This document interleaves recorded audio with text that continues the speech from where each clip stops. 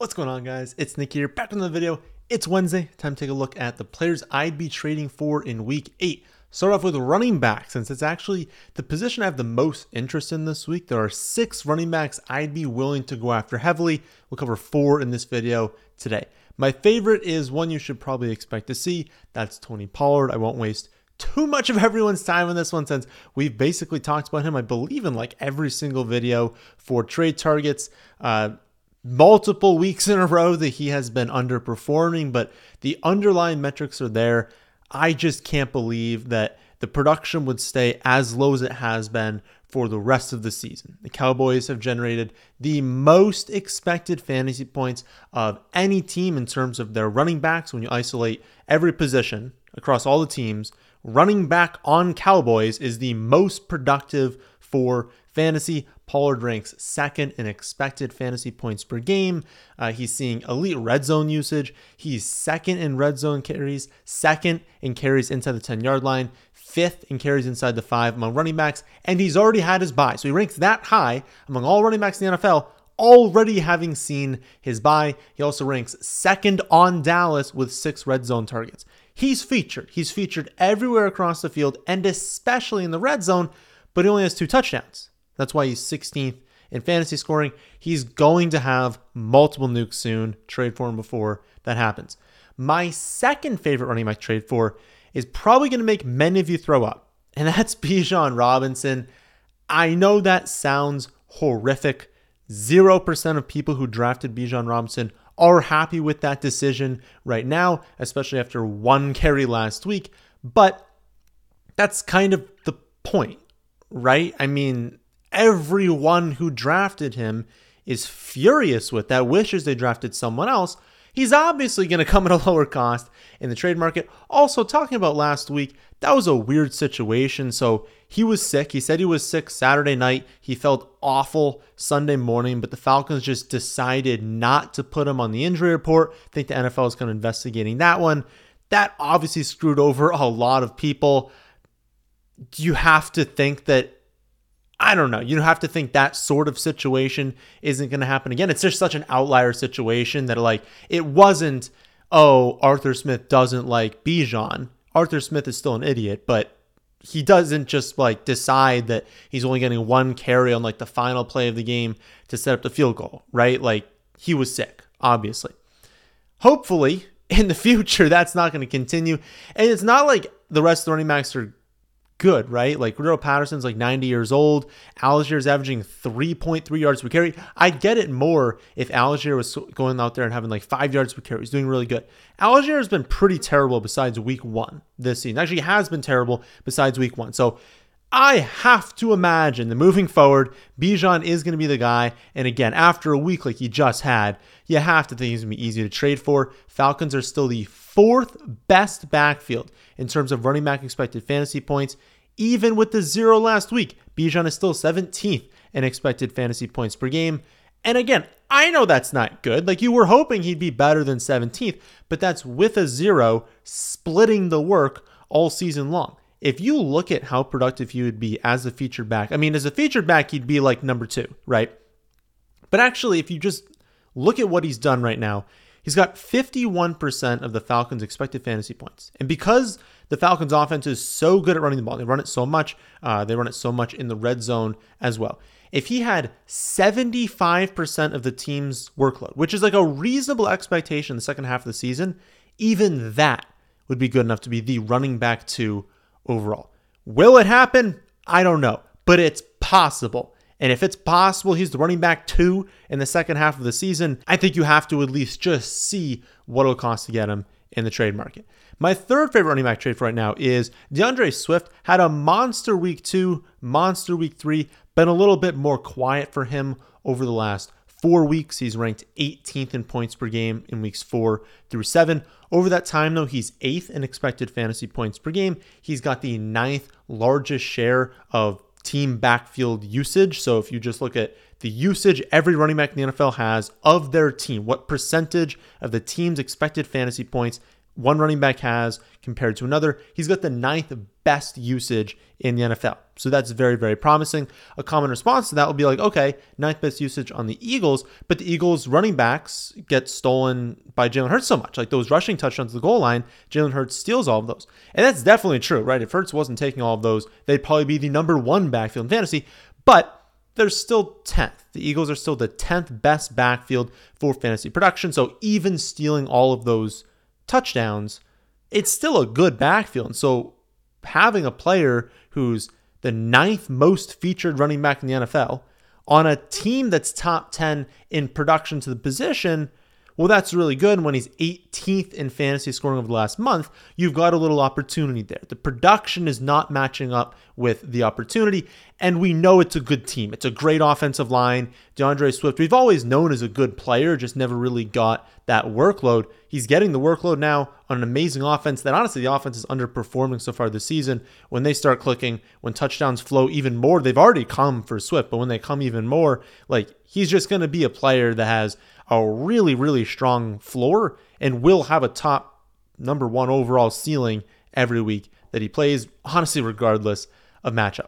Last running back we'll go over in today's video is Aaron Jones. Jones has had a pretty rough season, right? I mean, he got hurt in week 1. He was limited in week 4, limited in week 7, missed all of the other weeks, and then they went on bye also in week 6. So he only has 33 opportunities this year, which is awful. And to be honest, the Packers have been a lot worse than expected. I mean, we were never projecting the Packers to be amazing. And I talked a lot this offseason about like they could be good, but it's Jordan Love. We just simply don't know how good he is.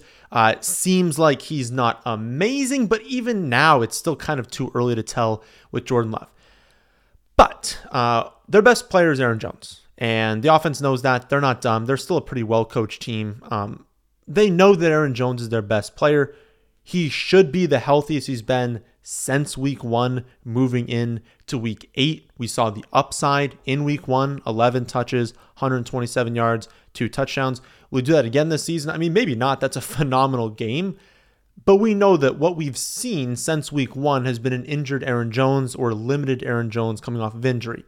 This team has not gotten going because Aaron Jones is not out there and also because of Christian Watson also being injured at times. I think in the second half of the year, they're going to be a much better offense. They're going to be more efficient. They're going to score more total points. And I think that a lot of that comes from Aaron Jones. I don't have any advanced stats for you to say why he's underperforming besides the fact that he hasn't been playing. He's been injured. He's been limited. But we know that Aaron Jones is a very good player. We know this offense can be very good as well. If he's fully unleashed for the first time since week 1, it could be the last time you can buy low on him. After the running backs, I do like some players, but I'll say it's definitely less than the running backs. I think my main focus this week would be the running back position, which, is always the case. I mean, there's very few people out there who have like 3 running backs that they're in love with. And they're like, I don't care about running back. Like these other positions, what I want. Most of the time, everyone's like, you got a running back that we can trade for because running back is always very thin. I think this week is a good one to attack running back. But 3 wide receivers that stand out are Chris Olave, T. Higgins, and Brandon Ayuk. Olave tied Tyreek Hill and A.J. Brown with 15 targets this last week behind Amon-Ra St. Brown, who had 19. That was crazy. So he ties them, 15 targets, right? 57 receiving yards. That's the second lowest receiving yards on 15 or more targets of any player over the last 3 years and is by far the lowest this season. Olave is now 23rd overall, 29th in points per game this season among wide receivers, of course, which is crazy because the volume is there and we know he's great, right? This isn't a player who's performing poorly or not a great wide receiver. Like we know for a fact that Olave is a great wide receiver. He's going to be a superstar in this league. He basically already is a superstar, but again, 23rd overall, 29th in points per game among running backs. He's 11th in expected points per game, 8th in overall points per game, expected points per game, behind Devonta Adams, Jamar Chase, and Keenan Allen, right ahead of Amon-Ra St. Brown. Like, the usage is there, and he's a great player. That's an amazing situation. It's when you got to buy low on when it's there. Whenever a player has 15 targets, and their targets come deep downfield, on an offense that we do still expect to be a lot better than they are right now. Like, they're not really gelling, Carr and Olave, but we know that both of them are capable of putting up these huge games. It's only going to take one, like 115 to score game from Olave. People would be like, oh yeah, he disappointed on 15 targets, then he went off. The usage is amazing. He's a great player. Of course, why would I trade him away? I think right now it's kind of in people's minds like, oh, is this a situation I don't want to be a part of? No, it definitely is. Olave is great. You want him. As for T. Higgins, same situation that I was talking about before the bye. He only has one game this season, over 21 receiving yards, but that's been because of his own injuries and injuries to, of course, Joe Burrow with his calf. Burrow was very ineffective to start the season. Then he starts being more effective, and then T. Higgins gets injured. And so that's obviously been really, really tough. But Burrow looked really close to 100% before the bye. They go on bye. He should be close to 100% now or at 100%. Higgins will technically be playing through his rib injury all year, but the pain should be a lot lower this week. I would expect him to perform as usual. It would be like a second injury he'd need to suffer. I think he should be good to go this week. The road ahead certainly isn't easy, right? The Bengals don't have a ton of like easy opponents, but what we want from the Bengals is more offenses that can push them. Because if the Bengals are playing from behind, they will throw the ball a ton. They will throw the ball downfield. And now with a healthy Higgins, a healthy Joe Burrow, they should be much more effective in doing so. Again, that's really all we're asking for is can they play an offense that can push them? Because they can attack any defense in the NFL. They can be successful in attacking them as well. Higgins, my wide receiver, 16 rest of season. I think the best trade for him would be recognize what your opponent needs and do a 2-for-1. Do they need running back? And you've got like a solid flex running back you can pair with a flex wide receiver, 2-for-1 for T. Higgins. Do that. Are they in need of tight end? Did you hit on like Dalton Kincaid? Plus you've got Darren Waller, and you want to package one of those two with someone else for T. Higgins. Those are the type of deals I do. I feel like it's pretty tough to do a 1-for-1 for Higgins and like really win that trade. I feel like 1-for-1s, especially at wide receiver, you're probably just like swapping players, and I don't really want to do that in the trade market. I never want to just like swap two wide receivers because the odds that you're really benefiting from that deal are pretty slim. You're probably just swapping players, and at that point, you're just gambling, right? Then we've got Brandon Ayuk. ESPN just released their new page for, they basically use player tracking data from Next Gen Stats. They evaluate every wide receiver route run. They track it on a number of different metrics to kind of give you like overall wide receiver grades. Like who are the best wide receivers in the NFL? I can link that in the description of this video. It's a pretty cool page. Brandon Ayuk's number 2 wide receiver through week 7 behind A.J. Brown.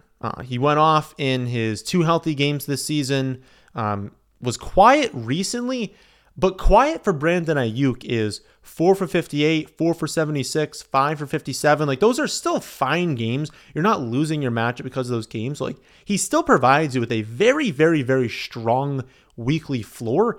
And we know the ceiling is there, right? Week 1, 8 for 129 and 2 touchdowns. Week 3, 6 for 148. Like he's a great wide receiver. The metrics say he's a great wide receiver. He's an elite part of this offense. He just kind of hasn't put together a really big game recently. I think that's a great opportunity to buy low on him, especially if you think about, the letdown on Monday night. Like when you have Debo out, you were expecting a nuke from Brandon Ayuk, and he was going off in the first half and then really just did nothing in the second half of that game. But people were expecting him to do really well. And so having 5 for 57, people are going to kind of take a step back. They're going to look at the last few games, be like, oh, he hasn't been doing that great. Should I have sold high after the first few weeks? Then you come in with a trade offer, just like psychologically, like that feels like something that'll work, like a good timing for it to work right now.